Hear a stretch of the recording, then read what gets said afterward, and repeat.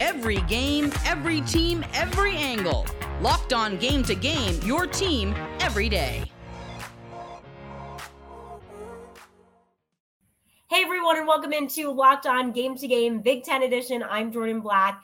It is week 11 of the college football season. We are back. We've got two Big Ten teams finding themselves in the coveted college football playoff top 4. Ohio State is number 2.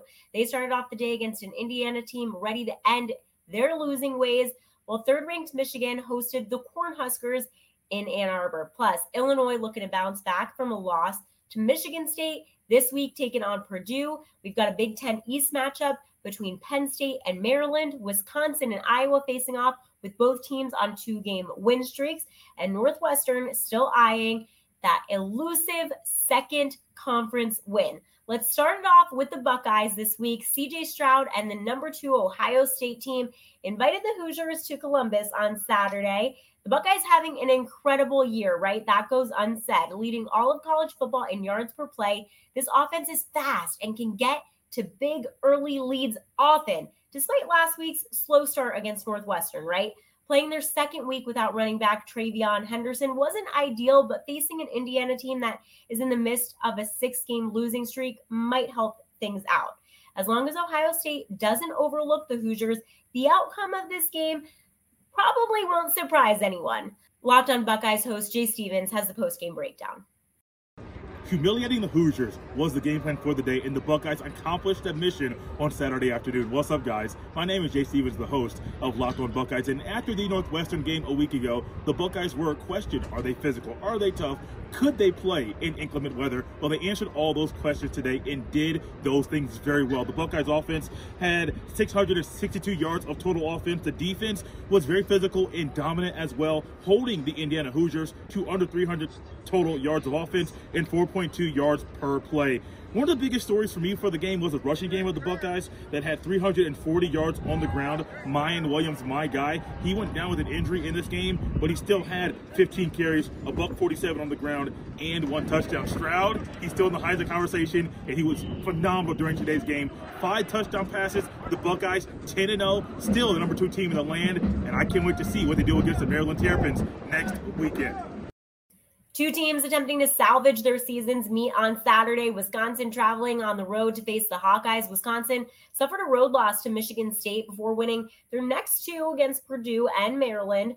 The Badgers looking to build on Braylon Allen's 119-yard rushing game as they take on this tough Hawkeye defense. Iowa ranks 3rd in the FBS in yards against, and after holding Purdue to just 3 points in last week's win, Iowa looks forward to giving those fans something to cheer about. In a game that looked like it would be highly contested, Locked On Badgers host Ryan Herrings gives us the Wisconsin side of the story. The Badgers drop a critical Big Ten West game 24-10 to Iowa in Kinnick. They go there with everything on the line, and they don't show up. I'm Ryan Herrings, your host of Locked On Badgers, and everything was on the line. The Big Ten West is there for the taking. Illinois dropped a game to Purdue. Wisconsin was almost in control of their destiny for the Big Ten West, and they go to Kinnick, and they don't show up. Graham Mertz is 16-35. The special teams does not show up, does not perform. There's a blocked punt. They gave up a big-time return. The defense was great, but it doesn't matter if special teams doesn't show up and offense doesn't show up. Iowa takes care of business. Wisconsin fails to do much of anything offensively. Graham Mertz isn't there. Braylon Allen rushes for 40 yards. It's a terrible performance offensively for Wisconsin as they fail to show up. They fail to get anything going. And they really relinquish any shot they have at the Big Ten West. It's frustrating for sure, but we're going to continue moving on. I'm Ryan Herrings, your host of Locked On Badgers. For more on the Badgers, check out Locked On Badgers every day, your team every single day. Locked On Hawkeyes host Trent Condon breaks down Iowa's approach for us. Iowa picks up a 24-10 win over Wisconsin and keeps the Bull in Iowa City. I'm Trent Condon with the Locked On Hawkeyes podcast. A game that has for years been known for defense. It was the Hawkeye defense that got it done here, including Cooper DeJean. A pick 6 for a touchdown that was the difference in the ball game. Also had a punt return 41 yards that set up another score. The defense was outstanding. The Iowa special teams, the story once again. Torrey Taylor, excellent block punts, and of course that return from Cooper DeJean. Iowa now, after a rough start to the season, and the offense wasn't very good again here today, they are in control of their own destiny. That's right. Iowa wins their final 2 games at Minnesota and home against Nebraska. They'll be back in the Big Ten championship game. For more, check out Locked On Hawkeyes. I'm Trent Condon. Support us by supporting our sponsors. Built Bar is a protein bar that tastes like a candy bar. Go to BuiltBar.com and use promo code LOCKEDON15 and you'll get 15% off your next order. After a 3-game losing skid, the Golden Gophers finally played improved ball through the last couple weeks, picking up consecutive wins against Rutgers and Nebraska.